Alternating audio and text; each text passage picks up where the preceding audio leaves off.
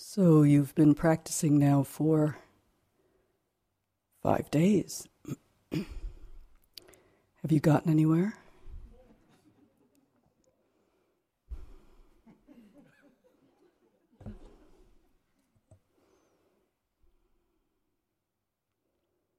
So when we practice in this way, in these conditions, we sometimes have the mistaken notion that these conditions are really the only conditions in which we can awaken.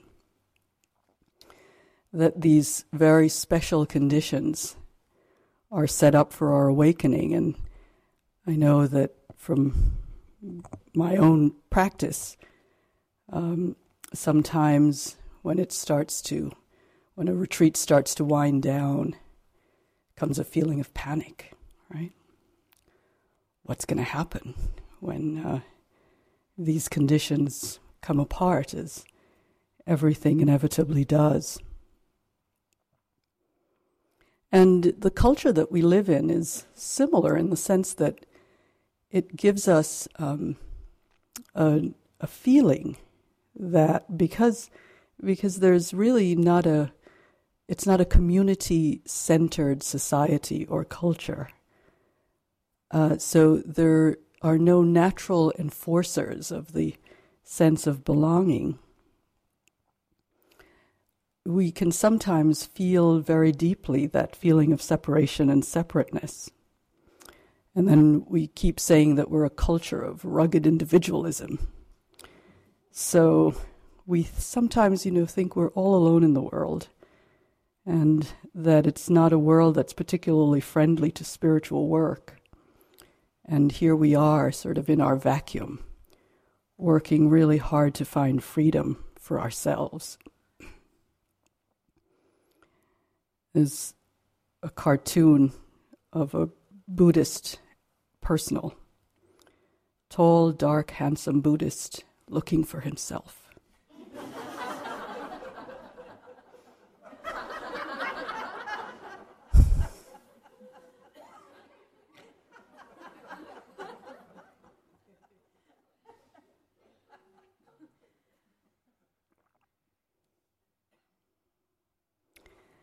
Yet, if we're looking and seeing clearly, awakening is not just something that happens under these special circumstances, under this tight container, even though this container is very helpful and very supportive of deepening our practice. So once we leave, although I don't want you to start anticipating leaving yet, and as a matter of fact, it's not even for when we leave, but how can we start manifesting the freedom that we find in this practice that we've been doing of loving kindness, cultivating the heart?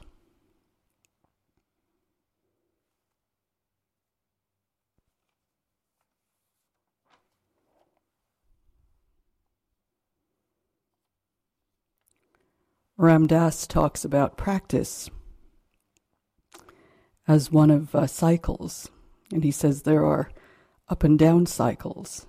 And he says there is, in addition to the up and down cycles, an in and out cycle. There are stages at which you feel pulled into inner work, and all you seek is a quiet place to meditate and get on with it. And then there are times when you turn outward and seek to be involved in the marketplace. Both of these parts of the cycle are a part of one's practice. For what happens to you in the marketplace helps in your meditation. And what happens in your meditation helps you to participate in the marketplace without attachment. At first, you will think of practice as a limited part of your life. In time, you will realize that everything you do is a part of your practice.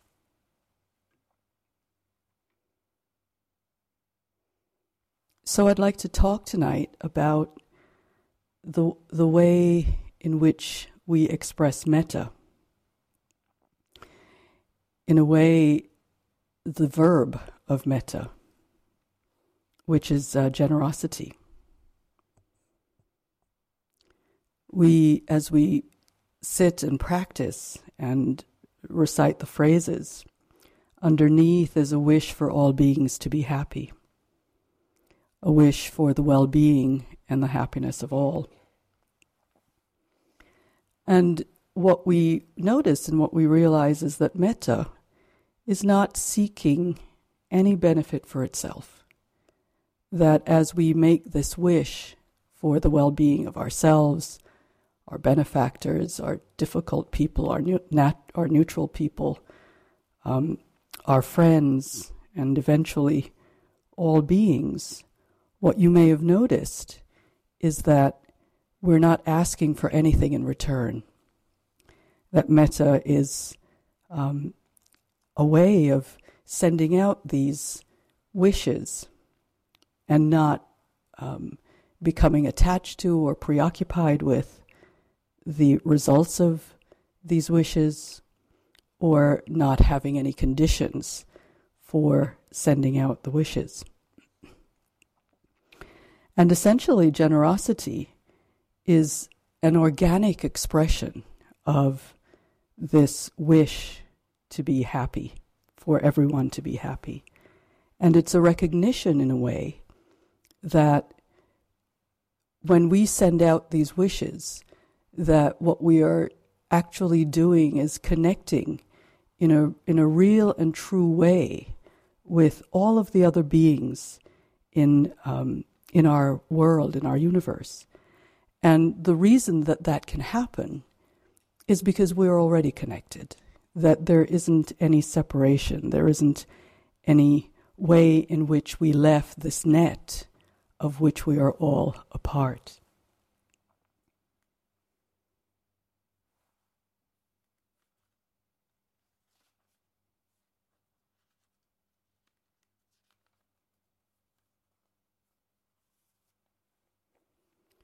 Martin Luther King expresses this beautifully. He says it really boils down to this, that all life is interrelated. We are all caught in an inescapable network of mutuality, tied in a single garment of destiny. Whatever affects one directly affects all indirectly. We are everlasting debtors to known and unknown men and women. When we arise in the morning, we go into the bathroom, where we reach for a sponge provided for us by a Pacific Islander. We reach for a soap that is created for us by a Frenchman. The towel is provided by a Turk. Then at the table, we drink coffee, which is provided for us by a South American, or tea by a Chinese, or cocoa by a West African. Before we finish breakfast, we have depended on more than half the world. This is the way our universe is structured. This is its interrelated quality. We aren't going to have peace on earth until we recognize the basic fact of the interrelated structure of the universe.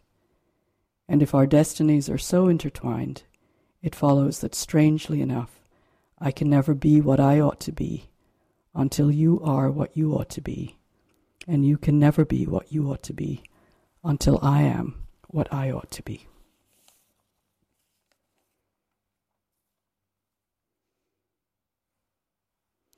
So, if this is so, and the universe is naturally structured in this inescapable network of mutuality, and we are constantly dependent in obvious and not so obvious ways on at least half of the world, then this notion of generosity as the natural expression of the open heart that we are cultivating seems self-evident.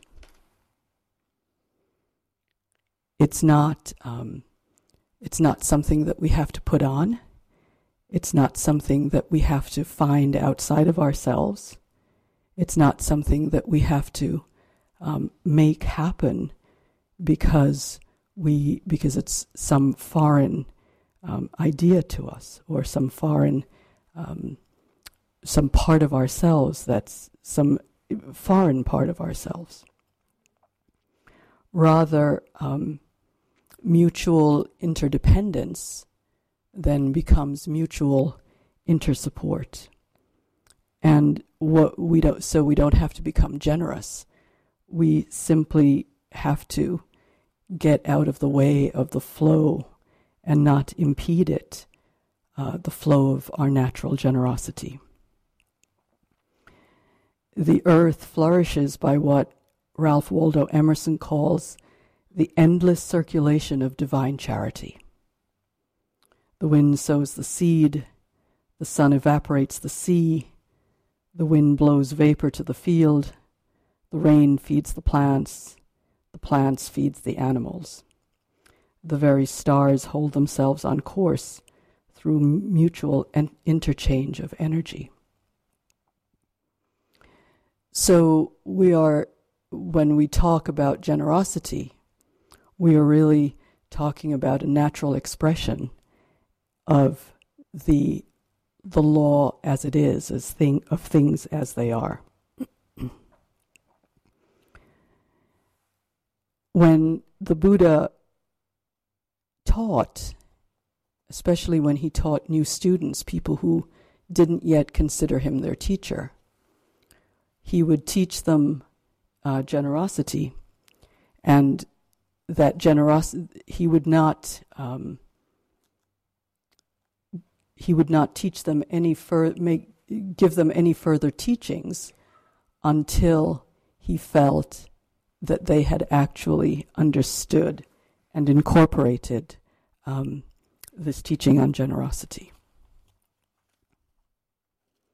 This is from Bhikkhu Bodhi, who's a wonderful Theravadan monk scholar who does much of the translations of the suttas as we know them.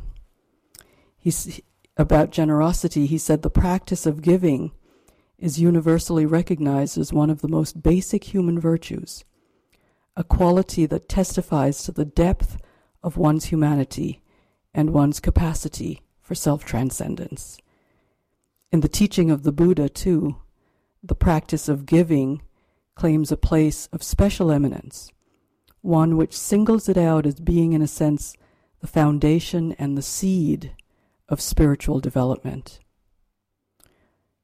Whenever the Buddha delivered a discourse to an audience of people who had not yet come to regard him as their teacher, he would start by emphasizing the value of giving.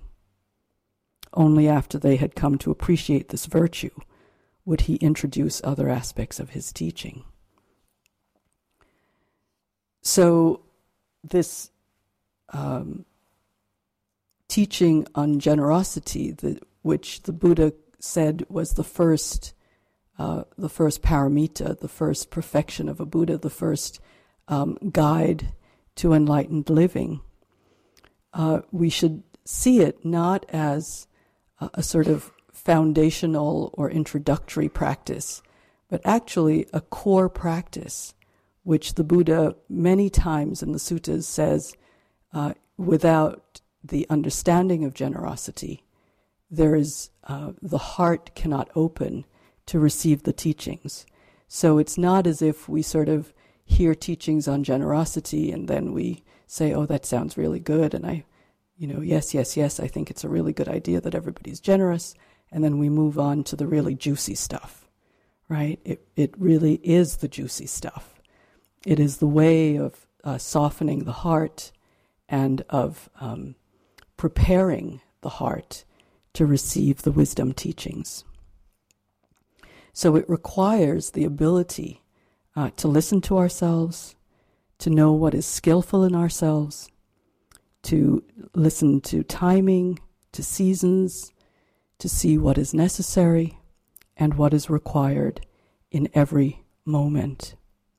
And it's in understanding and noticing context and circumstances and surroundings.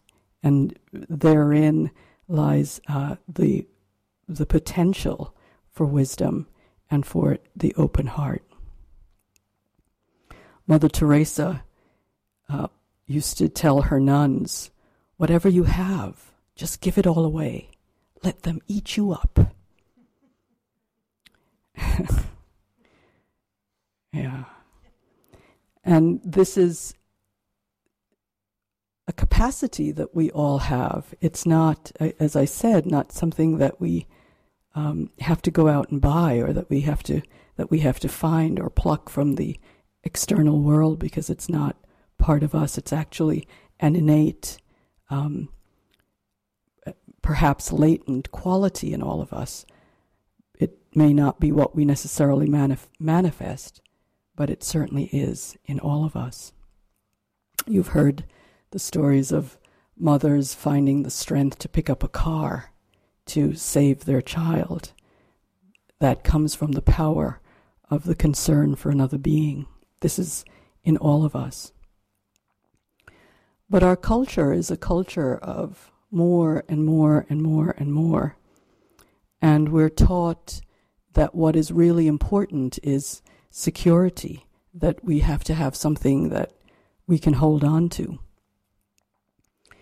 And we're taught and conditioned to believe that there is a permanence that we can find, some security that we can find. And then we grasp at whatever appears to be the thing that offers us that. But what we've been doing this week is sitting and pausing and looking and seeing and bringing a kind heart to every single moment, so that we can actually see the truth of this moment, the truth of our being. And we've opened our eyes and opened our hearts and opened our beings. And when we do that, we begin to recognize the situation that we're in, the truth of our situation, the truth of our life, which is that everything is impermanent. There's nothing. I'll say it again, nothing that we can ever hold on to. We never, ever, not even our bodies. We don't know how long we have. We rent them. And so instead of grasping, we rest in what Alan Watts calls the wisdom of insecurity. And when we do that, there comes a flexibility and an opening that's natural to our being.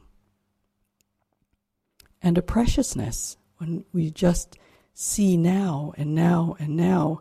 And with the Metta practice, we can actually bring that loving, open awareness to this thing we call now, and of which we have nothing else. So we sit and we feel our life breath is coming in and going out. And as we reconnect with the impermanence of all things, we begin to connect with our Buddha nature, our basic and fundamental goodness, from which we begin to see that we can't possess anything. It's all impossible to possess anyone or anything, that nothing lasts, and that because nothing lasts, there's nothing that can be the true source of our happiness. We can love, and we can care for, and we can be deeply committed to the people with whom we relate, but we can't possess them. And knowing that, we understand that in the end, it's our love and our generosity of heart,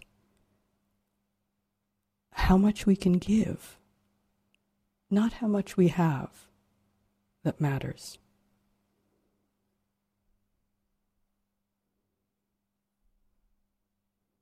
And then when we open in that way, we begin to treasure this interconnectedness that we are.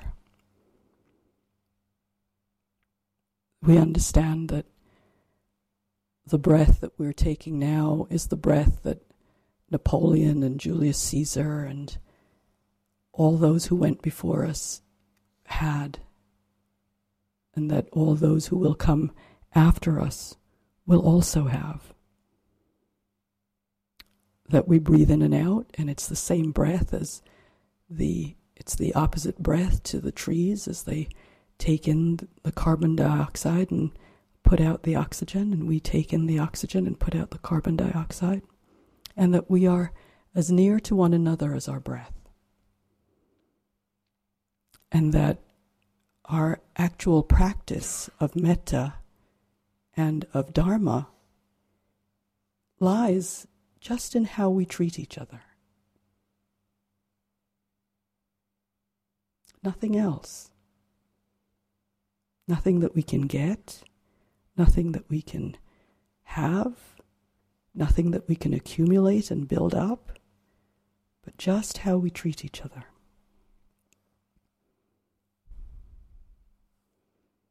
And that's a wisdom, that's wisdom to actually understand that in a deep and simple way.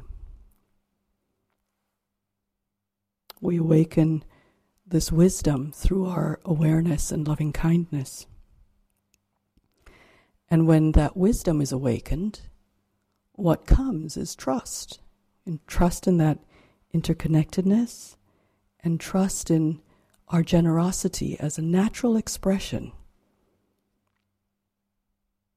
of who we are. And that trust is the trust that this small self is not all there is, but that it is a part of something much greater than the stories that we have about this pain in the body, or this feeling that is arising now, or whatever the story is. We can rest in a much larger perspective of the billions of galaxies in which we live, in something greater. Because even if what we're now involved with is the pain in the knee, or the or something more sad or sorrowful as the death of a loved one, or illness, or loss, or whatever our pains and our sufferings, even those we know will change. So we don't have to grasp, because what we understand at a very deep level is that there's actually nothing to grasp. And so we look at our lives, and we live, in a pretty generous universe.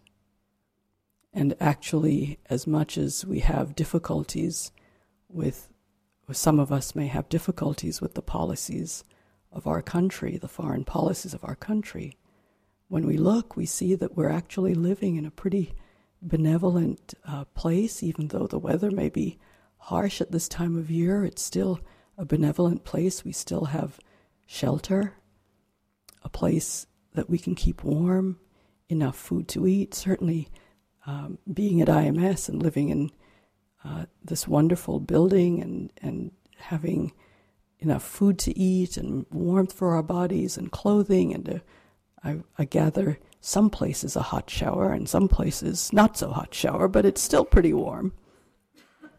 That it's a pretty benevolent environment in which we live. So we can sit and honor life with all of its dignity and let our life be a blessing for all with whom we come into contact. But in order to do that, we really have to be present with what is happening. The Buddha said we should become aware and know when the heart is attached and when it is free and unattached. Know when we're frightened and when we're unafraid. know when our actions come from kindness, and know when they come from insecurity.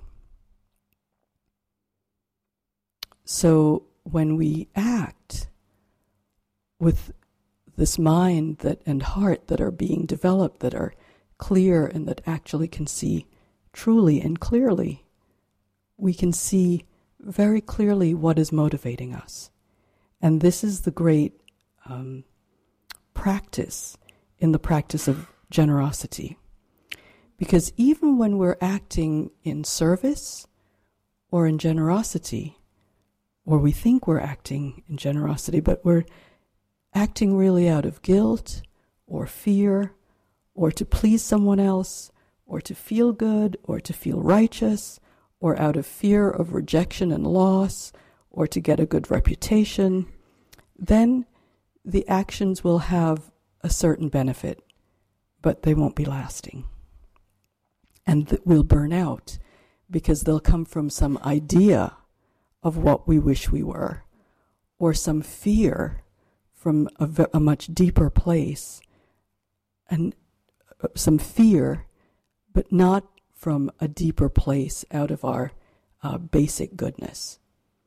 And generosity is, the foundation of generosity is not fear or attachment or aversion, but actually basic and fundamental goodness.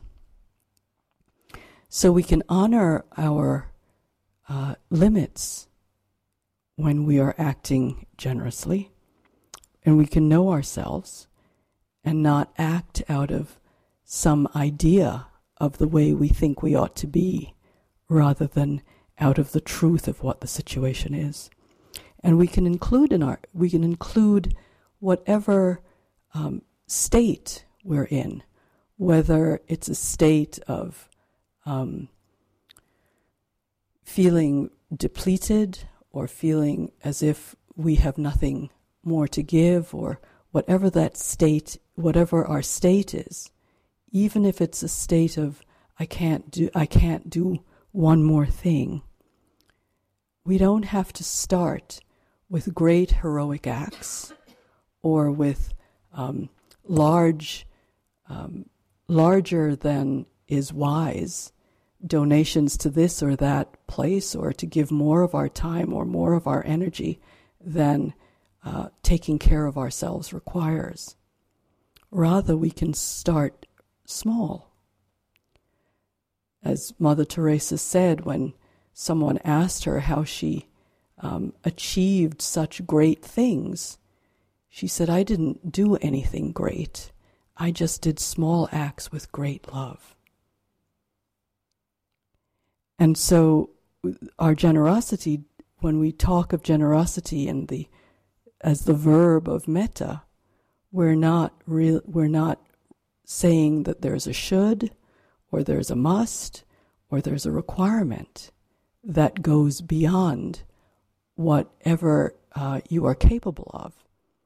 But at the same time, it means that you really must look at your motivation as well as your ability, so that when you act in a way in the way of generosity, in the way of cultivating generosity, you're acting out of a place of truth and not a place of should, or self-deprecation, or going beyond what is wise. And much of what we have to offer is our sanity, and our simplicity, and our integrity, and our respect. So we can include ourselves in our generosity.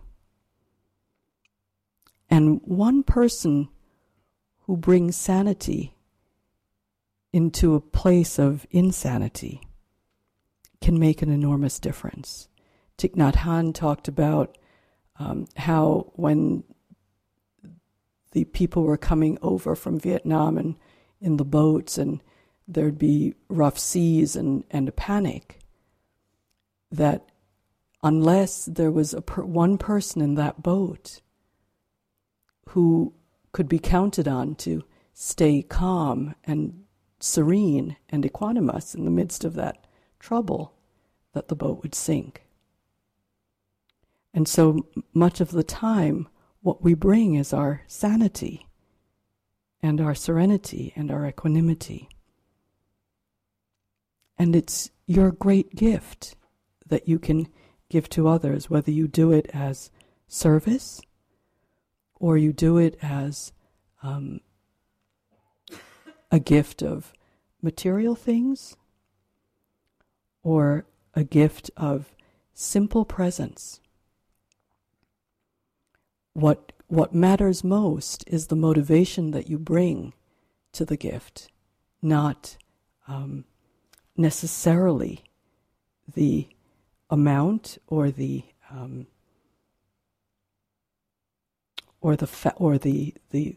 content of the gift, but actually the way in which it is brought.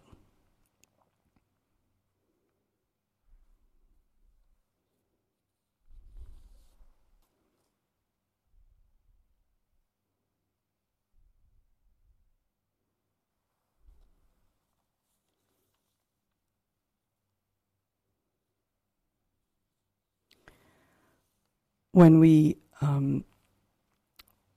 practiced in Burma,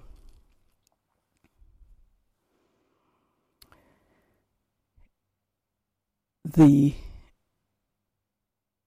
incredible generosity that has been a part of the tradition, of the Buddhist tradition from the time of the Buddha,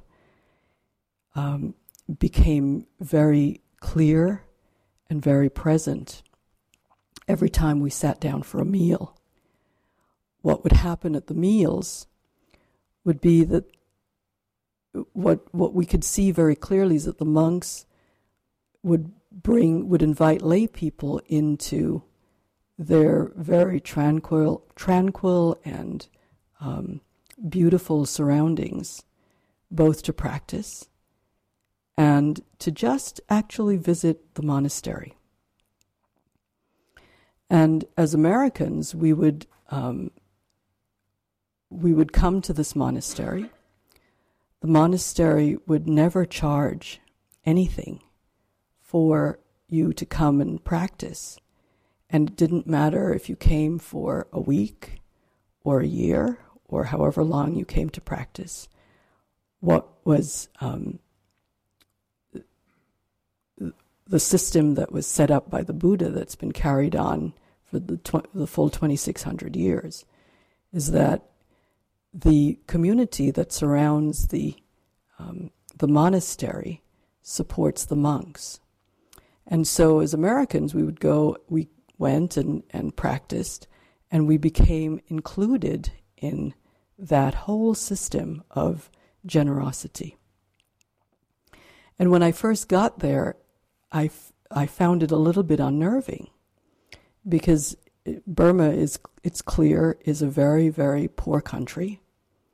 And as you travel around, that becomes enormously clear. And when we'd go for meals, the first couple of days, it was even more unnerving, because we would sit down in the dining hall, and all of these people, these Burmese people, would come in, and it would be great families of children and aunties and uncles and grandmothers and mothers and fathers and brothers and sisters and cousins, and families of 10 people or 12 people would come and sit in the dining hall and watch us. They wouldn't eat, they wouldn't do anything, but just sit very respectfully at a distance and watch us eat. And what was explained to us was that these people were the people who had supplied the meal. And what was very moving to them would be to come and watch us enjoy the meal that they had donated, because the generosity their generosity would give them such great pleasure, and their generosity in connection with people who were meditating. That the very notion that they could support this practice in the world meant more to them than anything. And it was very clear to me that sometimes, the meal would be donated by people who owned a jewelry store or, were probably doing okay. But sometimes it was clear that these meals were donated by people who were much poorer than we were. And as I investigated it and thought about it and reflected on it, I realized that what they were supporting was what is recited in the chants of the monasteries, that the monastics give occasion for incomparable goodness to arise in the world. And that by definition, the fact that we were in the monastery practicing meant that we were also giving occasion for incomparable goodness to arise in the world. And so this generosity that they were giving was really a generosity not so much to us, but to themselves, because of the fundamental recognition of the interrelatedness that they feel with all beings. And so if they give occasion for goodness they support the occasion for goodness to arise in the world, then they are becoming the direct beneficiaries of that generosity. And so we can give all, not only of material things, but also service. We can give fearlessness and forgiveness, and we can give presence. I remember the comedian George Carlin saying that what he loved to do was to go through a toll booth and say, I'm paying for the guy next behind me too, right? So he would pay for the guy's toll and then just sort of slow his car down and watch as the guy approached the toll booth, and the toll booth guy waved him on and then explained to him that his toll was already paid for. And so, there's a great pleasure that we get in generosity. We sometimes think that when we express our generosity, that we get so involved in the object or in the subject of our generosity, or in planning and plotting how much we can give, and what's okay and what's not okay, that we forget to turn our attention to the state of mind that is generosity, to turn our attention to this wholesome motivation that gives us the impulse to give, that gives us the impulse to actually share in this benevolent universe in which we live. And I wonder, as I've traveled around the world in different places, especially in third world or developing countries, and seen the generosity that is part of the culture, what the difference is between cultures where there is such poverty. There's grinding poverty. My home, my birth home is Jamaica. And when we go back to Jamaica, I'm always reminded of the way in which the community lives. The way in which the community lives is that because there is poverty everywhere, everybody knows that when they are fortunate, that what they need to do is to support the community with their good fortune. Because one day, they will be in the position where they need to be supported. So there's this openness of heart that happens, and this non-distinction between who I am and who you are, because there is an innate understanding that in any moment I could be in your position and you could be in mine. And it comes from just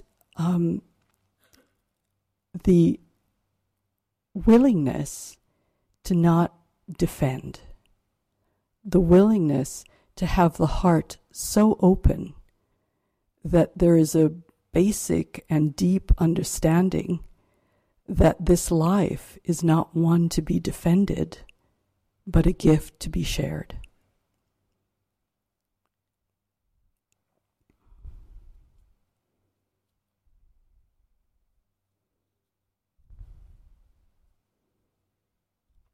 The Dalai Lama calls it selfish altruism. He says that if you really are selfish, you would be generous and kind because it gives you such great joy. So that in the service of your own happiness, the most important thing is this generosity. And if you look in your world, what you'll notice is that there's generosity everywhere. That there are acts of generosity being extended to you at every turn. When someone stops for a red light, that's an act of generosity. When you're crossing the street and the motorist stops and waves you on, do you really understand that as an act of generosity? And what that means is that he or she has transcended his own need and his own self-absorption or her own self-absorption to consider your need.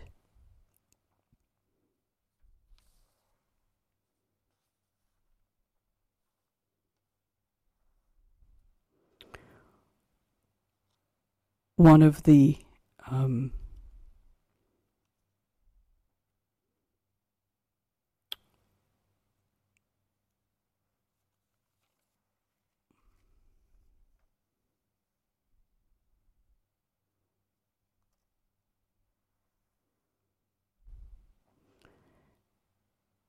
ways in which we lend our hearts and our generosity to others is just through the gift of presence.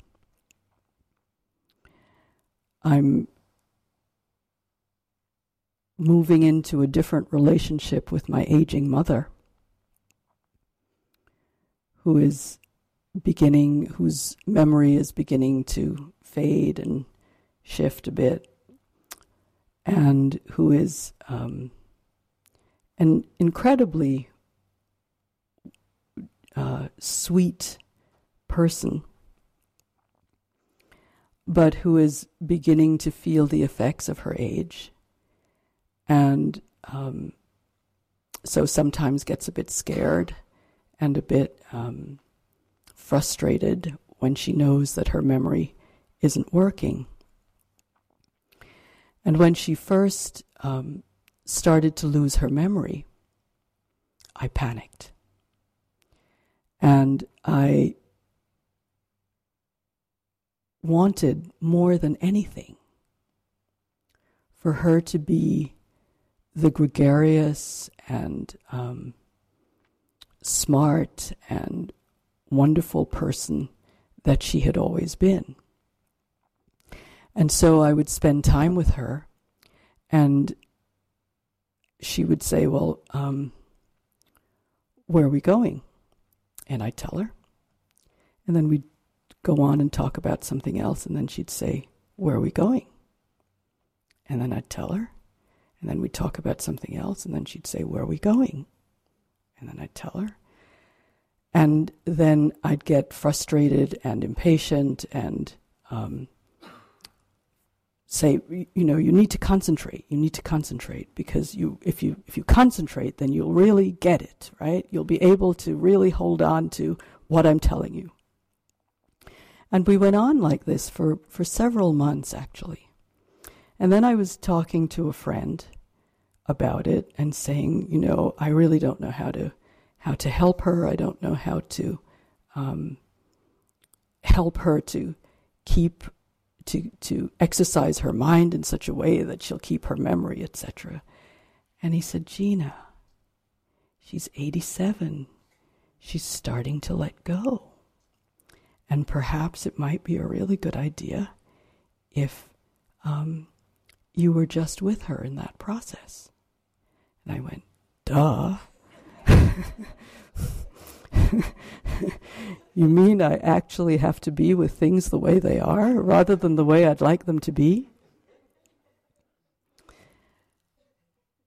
And it was the most amazing thing because as soon as he said that, I thought, oh, this is what I teach.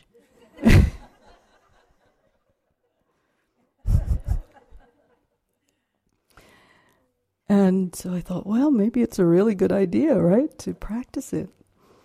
And the next time I was with her, she'd say, well, where are we going? And I'd say, we're going to such and such a place. And then we'd talk about something else, and she'd say, where are we going? And I'd say, well, we're going to such and such a place. And then, the same process would happen over and over and over again. And then what began to happen is our conversations started to take a totally different turn.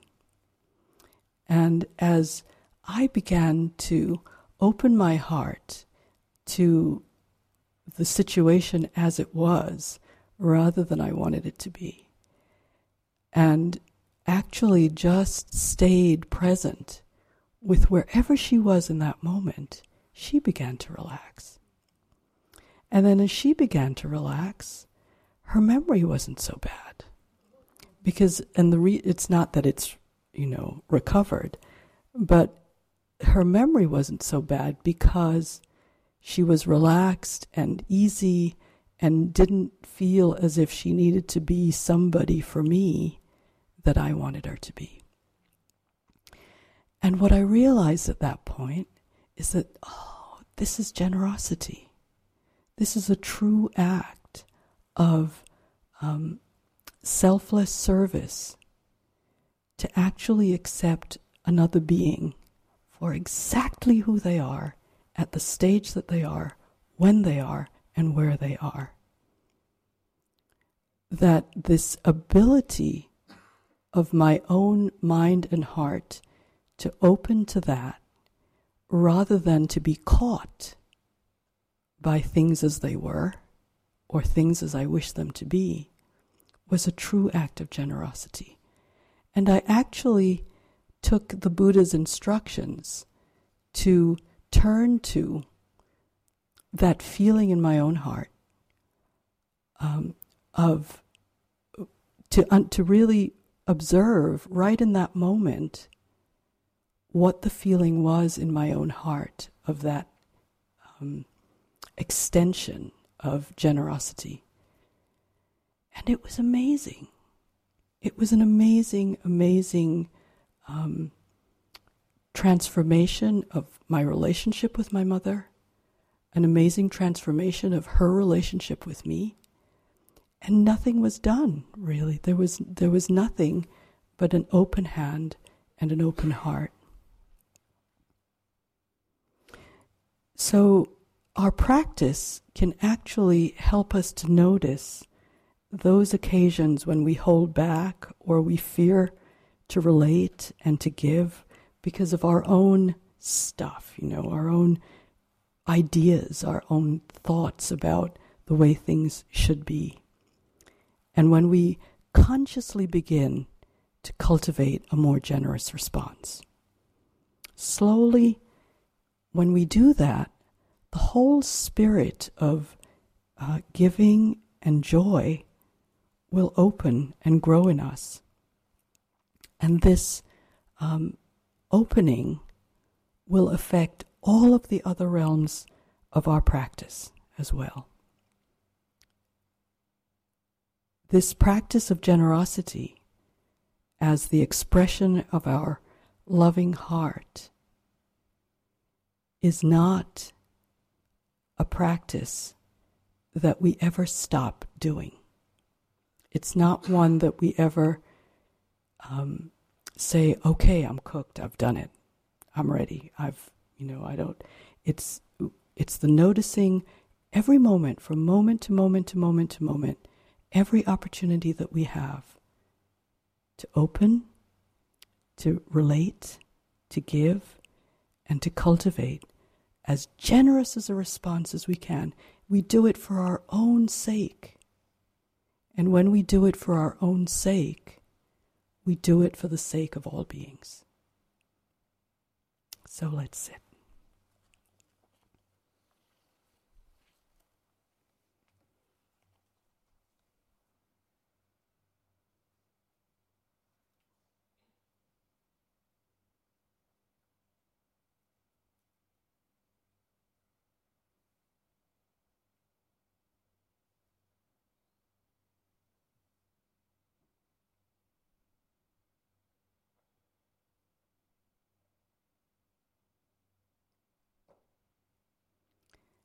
Inescapable network of mutuality.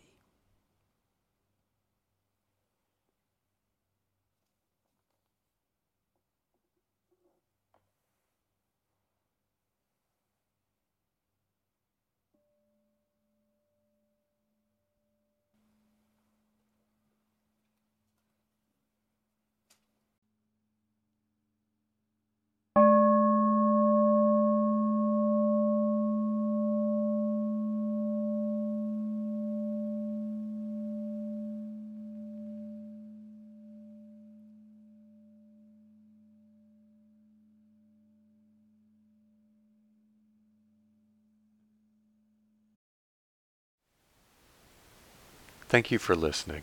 To learn how you can support the teachers and Dharma Seed, please visit dharmaseed.org/donate.